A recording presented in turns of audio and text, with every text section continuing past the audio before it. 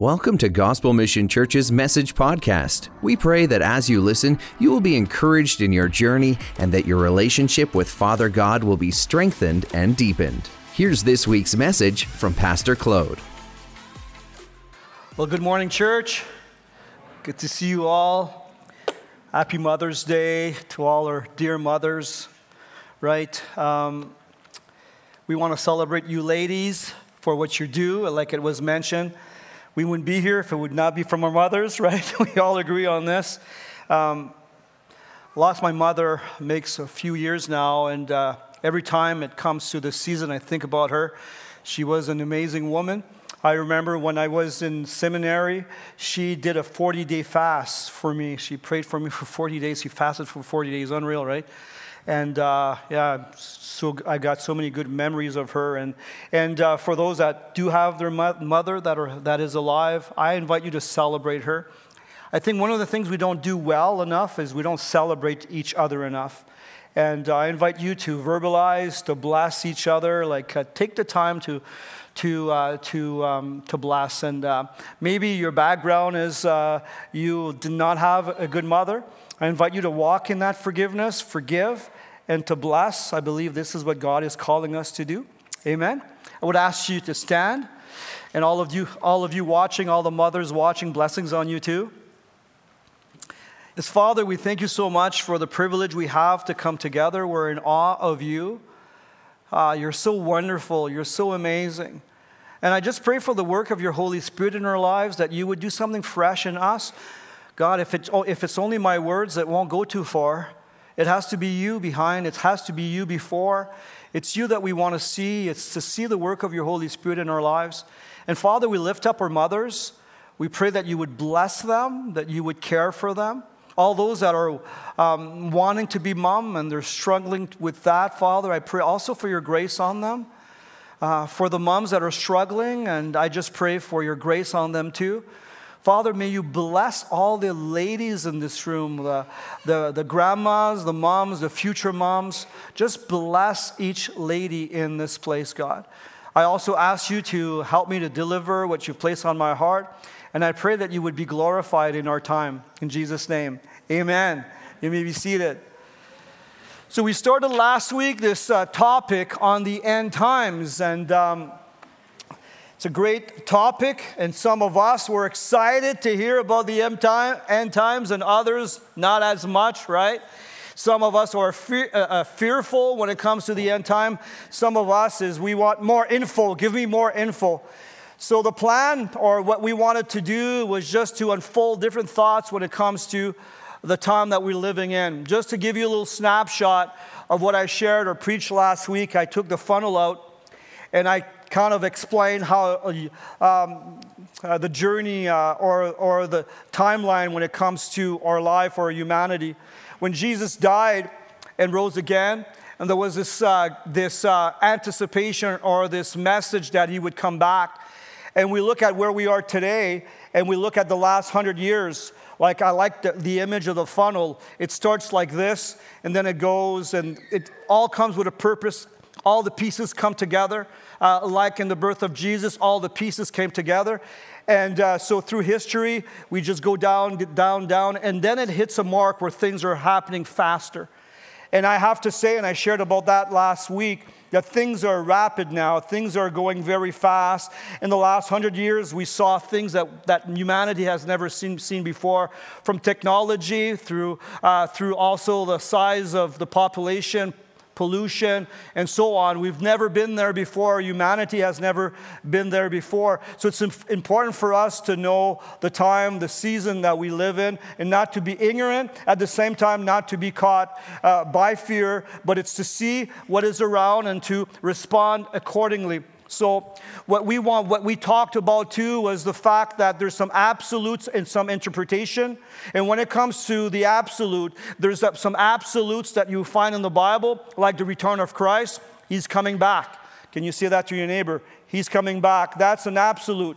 When it comes to the time, we're not too sure. We can have different graphs. We can have good ideas of how it's going to work, but there's no one that is not sure. Nobody knows the time, and that's what Jesus said.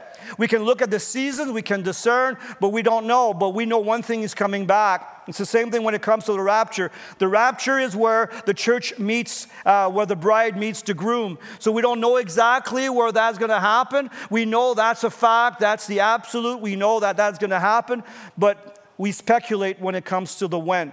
Some people will say it's going to be pre-rapture, pre-tribes. Some will say it's going to be in the middle. Some say it's at the end. I like I said last week, like what Keith Green said, be prepared for pre, pray for pre, be prepared for post. And so it's important for us not to get caught in the interpretation, but focus on the absolute. What I'd like to talk about today that is a reality that you find in Scripture is the presence of persecution. The Bible says that when we're getting closer to the end, as we're going through this funnel approach, one of the things that the Bible mentioned is that there's going to be a hamped up of persecution. And it's good for us to be aware of that. It's like I remember one time I was playing football with my friends, and it was supposed to be flag football, and it changed to full tackle football. I lost 2 of my teeth here because I wasn't prepared to play that kind of football. So the last thing you want to do, it's not to be prepared to what is to come. At the same time, you don't want to be caught up in fear and anxiety, because we know that if we're going to go through stuff or we're going to face some stuff, we know that we're not alone, and we'll try to unpack that today when it comes to the reality of God that is walking with us. So if you have your Bible, take a look at Matthew chapter 24, verse 6. We'll continue with what we shared last week, what I spoke on last week. And it says, "And you will hear of wars and threats of wars, but don't panic." Can you say that to your neighbor? Don't panic. Yes, these things must take place, but the end won't follow. The end won't follow immediately. Nation will go to war against nation and kingdom against kingdom. There will be famines and earthquakes in many parts of the world. But all this is only the first of the birth pains, and with more to come. Verse 9 I'd like to focus on. "And you will be arrested, persecuted, and killed, and you will be hated all over the world because you are my followers. And many will turn away from me and betray and hate each other. And many false prophets will appear and will deceive many people." Verse 12, "Sin will be rampant everywhere, and the love of many will grow cold, and the one who endures to the end will be saved." So when we look at this text, one of the things we need to remember is Jesus was talking to his disciples first. And when you look at the Bible, there's some types and antitypes. Type is a picture of what is to come. Example of Jonah. Jonah was in the belly of the fish for 3 nights or 3 days and 3 nights. It's an image of Christ. He's the type and Jesus is the antitype. It's the same thing when we look at Matthew 24. First, Jesus is talking to them. It's not just talking to us, but at the same time, it also is a projection or a preparal for us to experience the same thing. So when it comes to persecution, when it comes to hardship, I would like to believe that the church would not go through tribulation or persecution. But when I look at the church, the history of the church, we can see that the church did go through persecution. It's all over scriptures. And at the same time, like you see Jesus preparing his disciples for persecution. And you look at some places in the world right now that are being persecuted. People are persecuted for their faith. So one of the things I want to lay, or what I'd like to share, the foundation I want to lay this morning is that, am I aware that this is to come, and am I prepared for it? So that's what I'd like to unpack today. And like I said, Jesus gave his disciples a heads up on persecution. If you look at John chapter 15, verse 20, it says, "If the world hates you, remember that it hated me first. Do you remember what I told you? A slave is not greater than his master. Since they persecuted me naturally, they will persecute you." Can you say to your neighbor, naturally? Naturally. they will persecute you, right? It's not a word I'd like to see. I don't like to read this, but it says naturally, like I was persecuted, you can expect you too to be persecuted. And Jesus taught that well to his disciple. You're followers of me, you're called to imitate me, and you will go through not the same thing, but you will encounter persecution and challenges. So we need to be aware of that. And we need to be prepared for that. And we don't want to be caught off guard. We don't want to miss out on what God wants to do as we are facing the future and as we're dealing with things to come. If you look on the Sermon on the Mountain, Jesus talks about persecution.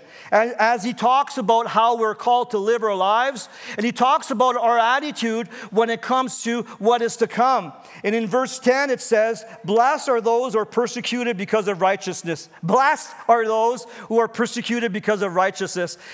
Other version it will say happy, or you're also, it means they're being fulfilled, there's satisfaction, there's something good about persecution. Can you say to your neighbor, blessed are we if we're persecuted? It's kind of weird, right? I'm not too sure I want to say that, right? I'm not too sure I want to say bless. There's blessing in persecution. But what he says here is that blessed are those who are persecuted because of righteousness. And look what it says, for theirs is the kingdom of heaven. One of the things that we need to remember is life doesn't stop here.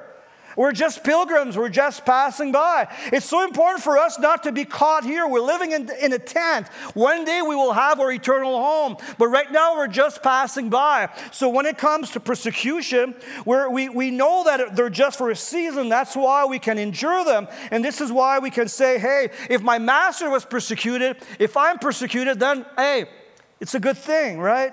And it says in verse 11, "Blessed are you when people insult you, persecute you, and falsely say all kind of evil against you because of me." The last thing you enjoy is for some people to say lies about you, right? It's not fun, right? And so Jesus says this will happen to the one that is walking in righteousness, and also to the people that believes in him or because of him. And it says in verse 12, "Rejoice and be glad, because great is your reward in heaven. For the same way they persecuted the prophets who were before you." So you are with a great cloud of witnesses when you're persecuted. But here it says two reasons why someone will be persecuted, or two reasons of persecution. The first one is because of righteousness. Like if you get persecuted because of ungodliness, and you get persecuted because you're following your own agenda, then it was to happen, and you kind of deserve it. But here it says that the church or the believer will be persecuted because of righteousness. It's like the picture that Jesus gives in Matthew chapter 7 about the wide road and the narrow road, or the narrow gate. And for many years, when I read that the first time, I guess I visualized, or I pictured this large road and the narrow road, and I'm on this narrow road, and there's this large road, and I can kind of see those on the large road, but we're not on the same road. But I think it's different than that. I think that, first of all, when it comes to the narrow road, it has a different source, it has a different path, and it's going in a different destination. So I believe that when you look at the wide road, it goes one way. I believe the narrow road is completely the opposite. Completely the opposite. So the moment you walk in righteousness, that means pleasing God, that means to walk according to his word, you will enter conflict because you're going against the flow. You're not believing the narrative of the world when it comes to morality, in view of sexuality, when it comes to values. You're going against the flow. So the moment you go against the flow, you will hit a knot. You will hit a position. So it's important for us not to be surprised by that. And the last thing you want to do is to compromise. The last thing you want to do is to say, well, I'm afraid of offending people, so I'm going to do what the mass wants. And you don't want to do that, right? So if you look at Romans chapter 12, verse 1 and 2, it gives us a snapshot of the difference between us and the world. There's a huge difference between us and the world. And it's kind of described here in Romans chapter 12, verse 1. It says, "Therefore urge you, brothers, in view of God's mercy. First of all, it's to acknowledge the mercy of God. It's to acknowledge the coming of the Messiah, understanding the mission of love that the Father expressed through the obedience of Christ. And so that's the first thing that the believer sees.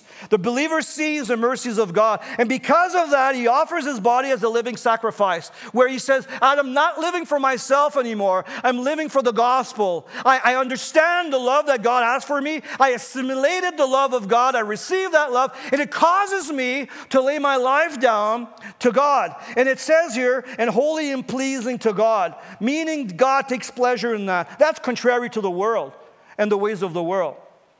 And it says, this is my spiritual act of worship. Is the way you live your life. You live a life of worship, and your worship is expressed by laying your life down and say, God, I live for you. I live for your kingdom. I'm caught up with you. I'm caught up with your kingdom. And so that is totally different from the world. And then you see in verse 2, do not conform any longer to the pattern of this world. Meaning that you're not thinking like the world. And the world thinks about selfishness. The world thinks about pride. The world thinks about personal agenda. And the gospel is totally the opposite. It talks about surrender. It talks about submission. It talks about love. It talks about obedience, right? And the world doesn't want to adopt obedience. And actually, we find freedom in obedience. And it's the opposite. This world looks at freedom in liberty where you can do whatever you want. But there's no freedom in that. It brings you into bondage. For those that are a little older or have no hair, you know what I mean. Because liberty that is linked to sin doesn't bring freedom. It brings you in captivity. It brings you in captivity in your heart. It brings you captivity in your mind, in your body when it comes to addictions and so on. It brings you into a snare. And so we don't want to live like this. So we don't want to conform any longer to the pattern in this world. But what we want to see, we want transformation, the renewing of our mind, where we don't think the same, where there's an inner transformation. And look what it says. This is the pinnacle of it. And then you will be able to test and approve what God's will is. And this is the climax of it, is good, pleasing, and perfect will. That's the difference between the world and the church. The church seeks His good and pleasing and perfect will, longs for that, desires that, seeks after that. And the only way it can happen is when there's a transformation inside and when we lay our lives down for Him. And so this is contrary to the world. So when you live this way, what happens is that there's going to be conflict. And you will live differently. The world will see me and see you intolerant because we don't follow the morality narrative. But we can't. Not because religion, not because of laws and do's and don'ts, but because of what's happening inside. Something arises inside of you. And actually, that's the reality of the Holy Spirit that dwells in you. And you can't go with the flow. You can't just absorb and think that because a mass is doing it, you got to follow. Actually, when I look at movements, when it comes to morality, that thought that they would lower the standards and put the Word of God on the side, and by doing this, they thought they would grow. Well, these movements are basically all dead now. Because God doesn't bless that. When we compromise the truth, when we compromise the reality of God, or in the way that we don't acknowledge Him, God doesn't bless that. And you think that by opening the floodgates and lowering the standards, people will come and the church will grow. No, it doesn't work like that. And you see it, the proof is already there. We saw that in the last 2 decades. Churches that are dying, it's churches that don't have any values, and they don't run or they don't function according to God's Word. So we're called to live differently. Listen to this. We're called to be different. We're called to live differently because God has a mission for us. And I like what it says in Matthew chapter 5, going to the Sermon on the Mount, and I'll use this for in a few places. Living differently because we're on a mission. Matthew chapter 5, verse 13 says, "You are the salt of the earth," and you've read this before. "But if the salt loses its saltiness, how can it be made salty again?" And the last thing you want to do is to lose your saltiness, right? Imagine being white like salt and losing your saltiness. You don't want to see that happen, right? The salt is different. It has to be different. If it wants to make a difference, it has to be different. To make a difference, you got to be different. Can you say that to your neighbor? Amen. To make a difference, you got to be different. The salt is different. The salt is seasoned in meat, or it gives taste. It's totally different to where it's put in. It stands alone. It's different. It says, how can it be made salty again if it's no longer good for anything except to be thrown and trampled by man? Meaning, you got to be different. So my title, it's okay to be different. Actually, we're called to be different. Verse 14, you are the light of the world. A city on a hill cannot be hidden. Neither do people light a lamp and put it under a bowl. Instead, they put it on a stand, and it gives light for everyone in the house. In the same way, let your light shine before man, and that they may see your good deeds and praise your Father in heaven.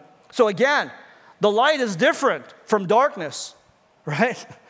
Cannot have as much of a contrast between light and darkness. Light and darkness. But what does the light do? It's on a mission.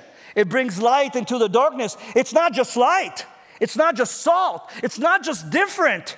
It's not just different. A light shines. Its purpose is to shine in the darkness, like the salt is to season and to preserve, right? So we need to realize, and the punch of my message this morning is this phrase.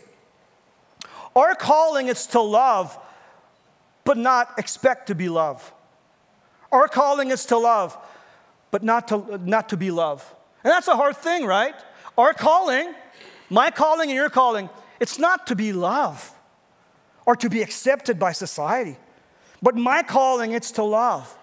My calling is to value people in front of me. My calling is to give myself to others. The danger is when people are so desperately desiring to be loved.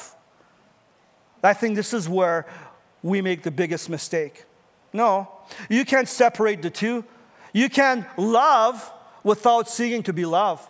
And I think that's how you deal in persecution, is you're driven by love, not expecting to be loved, right?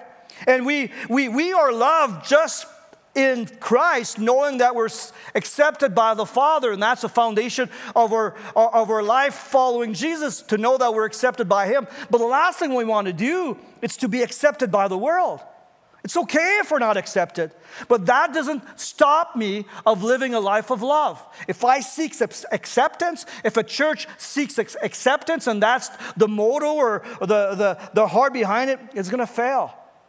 At the same time, if the church stops to love and to pursue others with love, it will also end up in the same place.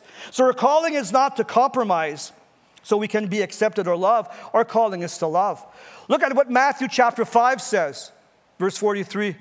You have heard the law that says, love your neighbor and hate your enemy, but I say love your enemies. Pray for those who persecute you. In that way, you will be acting as true children of your Father in heaven. You're in a reflection of Father when you love. But it's not because you love that you accept the values. Absolutely not. And like Romans chapter 12, verse 14, Paul says the same thing. Bless those who persecute you. Don't curse them. Pray that God will bless them. What an approach, right? It's like you love, but you don't expect anything in return. You do it because that's your calling. You do it because of your encounter with God, right? So the question is, when it comes to the text I read in persecution, so you're persecuted because of righteousness, and you will also get persecuted because of Jesus. Just because of Jesus. John 15:18 says, if the world hates you, remember that it hated me first. Why? Well, 1 John chapter 3, verse 8, but the Son of God came to destroy the work of the devil. You know why you'll be persecuted and hated? It's because there's a spiritual war going on. Jesus came to destroy the work of the devil. So there's a spiritual realm, okay? There's a physical world, but there's a spiritual world. So there's a war that is raging against Jesus. Having a French background, when it comes to Christianity, there was some abuse in the church in the past. But right now in the French world, you can talk about anything, but not Jesus. You can talk about New Age. You can talk about all Oriental religion and so on. You'll see that and talk shows everywhere and all that. But there's no mention of Jesus. Just a mention of Jesus, people are, because there's a spiritual battle going on. There's a spiritual battle going on. So we want to be aware of that. We want to be aware of that when you follow Jesus, people don't like, or the enemy, not people, the spiritual climate, or what the enemy, he doesn't like Jesus. It's like like, for example, you watch movies, and you will hear the word of Jesus in vain all the time, right? If you watch Netflix and you watch movies, you'll hear Jesus' name in vain all the time. It's funny or it's sad that you hear the name of Jesus, but you don't hear any other names. Have you ever thought about that? We never saw anybody blaspheme Lucifer. I'm not saying this thing to do, but I'm just saying, like, you don't see that on Krishna or Muhammad. You probably would get killed. But when it comes to Buddha and all that, but you don't see that, right? But the moment you think about Jesus, people are taking Jesus' name in vain. And why is that? It's because there's a battle going on. And it's I believe that hell hates Jesus. With all of its power, it hates the name of Jesus. And I believe that it also hates his bride, the church, and that represents him. So it's important for us to realize that when you carry the name of Jesus, there's going to be persecution. When you walk in righteousness and you follow his ways, there's going to be persecution. So I need to prepare myself for that, right? So how do I deal with persecution? How do I deal with persecution? First, I need to decide who I'm following. I need to decide now before it comes. Who am I following? Am I following God? Or am I living for him? Or am I following Jesus like the crowd that followed Jesus for the free bread? Right? And Jesus turned around and he says, eat my flesh and drink my blood. And they all left. And he looked at his disciples and he says, are you going to leave too? And Peter said, well, it's only you, Jesus, that have the eternal life, words of eternal life. But when he was talking about eating his blood, drinking his blood and eating his flesh, it was not talking about communion. It was talking about absorbing Christ in your life and to live a life with him that would probably cost you something. And everybody left. So when it comes to persecution, how you prepare yourself is right now, who are you following? Who's your master? Who are you living for? Because it's going to be way harder then than it is now. So if you can't make your mind now, it's going to be very hard for you to make your mind then, because the pressure and the tension and the influence will be way harder than now. So it's important for us when we look at the future, because it's very clear. It's not my words. It's very clear there's going to be a time, there's going to be way more persecution than we know. At the same time, the persecution is not a bad thing because it exposes where we are. I remember being a teenager, I went to school, grade 11-ish. I went to my chemistry class and I sat on my stool, and you know those desks with the sink and the faucet. So I came in, doodly-doodly-doo, really happy, and I had my Bible atlas. I love geography, I love history, so I was reading this in my spare time. So I placed my Bible atlas at the corner of my desk, and the teacher saw that. He took it and he said, we have a Bible-believing Christian here. Do we have a reborn in the house? A born-again Christian, reborn, right? And I remember sitting there as a teenager, and because I was a minority, I was basically the only one following Jesus. But it was a good thing for me. It strengthened my faith. Okay, who do I believe? Who will I follow? You see? And it causes me to evaluate who will I live for? Well, that's so minimal compared to what will happen in the future. It's so minimal. But I think persecution exposes who are we really following. Because the first text I read to you in Matthew 24, it says that the love of many will grow cold. So what happened is that because of tension, they prefer not to deal with persecution. They prefer to go on the narrow road, on the large road. It's a lot easier. But my prayer is that you wouldn't. My prayer is that you would make a decision to follow Jesus now and to live for him. So important to do. It's to go in your room, go for a walk, and take a stand between you and God. God, I give you my life. I want you to be my Savior, absolutely, but be my Lord. And it's not just one-shot deal. Salvation is a one-shot deal because you get your name written in the book of life, but you got to renew this all the time. Where am I with my faith? How real is God in my life? If persecution would come with full force today, what would I do? That's a question I need to be able to answer. So first, I need to decide, who am I following? The second thing, I need to be filled with the Holy Spirit. I cannot face persecution in a position on my own. I need power inside of me. I need to be filled with the Holy Spirit. Can you say that to your neighbor? I need to be filled with the Holy Spirit.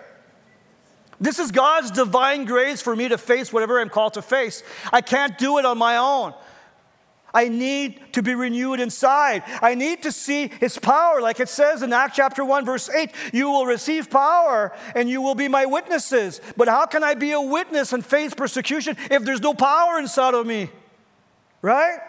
I need to see the surge of power. I need to be filled and renewed by the Holy Spirit. It's so important. As we face the future, we need more and more of the reality and the influence of the Holy Spirit. We need to be baptized, submerged, hidden in the presence, reality, and power of the Holy Spirit. In Acts chapter 4, verse 8, you see Peter that denied the Lord previously. And in verse 8, it says, then Peter, filled with the Holy Spirit, said to them, rulers, elders of our people. And he goes on. He's got boldness now, because it's filled with the Holy Spirit. Before that, he was afraid, he was timid, he hid, and now he comes in the public place and he talks about his Jesus, and he's ready to die for the cause. What happened? He went to a course of self-help, of how to be courageous and a Toastmaster, how to speak. No, it was filled with the Holy Spirit. Wow, what a difference it makes, right? You look at Stephen. In Acts chapter 7, verse 55, but Stephen, just before he was put to death, he was stoned to death for his faith. But Stephen, full of the Spirit, full of the Holy Spirit, gazed steadily in heaven and saw the glory of God. And he saw Jesus standing in the place of honor at the right hand of God. Filled with the Holy Spirit. They're going to kill him, and he's filled with the Holy Spirit. He's able to say, forgive them, Lord. They don't know what they're doing. There's something inside of him. Right? And Jesus stands up in his behalf. He's the first person to be persecuted, killed, or martyred. And I think Jesus stands up for all those that lay their lives down for the cause, for his cause. But just to say that he was filled with the Holy Spirit, church, we need to be filled with the Holy Spirit. I need to be filled with the Holy Spirit. You need to be filled with the Holy Spirit. I need to go before God and say, God, empower me, fill me up, energize me. I need you to take over. You know, it's awesome to be saved. It's awesome to have your name written in the book of life. But there's a need for me to be empowered by the Holy Spirit, or I'm filled by Him. When I start my day, God, I can't do it alone. Fill me, anoint me, empower me, encounter me, God. And I believe as we go forward, and we'll talk more about the harvest that is to come, that was prophesied by Jesus, there's a need for us to be filled with the Holy Spirit. There's another text that talks about how to prepare ourselves when it comes to persecution in the end. It's found in Hebrews chapter 10, verse 23. Look what it says. Let us hold tightly without wavering to the hope we affirm. For God can be trusted to keep His promise. For God can be trusted to keep His promise. That we have to remember, that God always keeps His promises. Verse 24, let us think of ways to motivate one another to acts of love and good works. And let us not neglect our meeting together as some people do, but encourage one another, especially now that the day of His return is drawing near. So how do you face persecution? You have to hold tightly without wavering to the hope we affirm. We got to go to the Word. We got to dip ourselves in God's Word. Not to be offensive this morning or to provoke anything. Do you read your Bible? When's the last time you had interaction with God in the book? Like you might read the Bible with your daily bread, and it's fine. But when have you had interaction with God?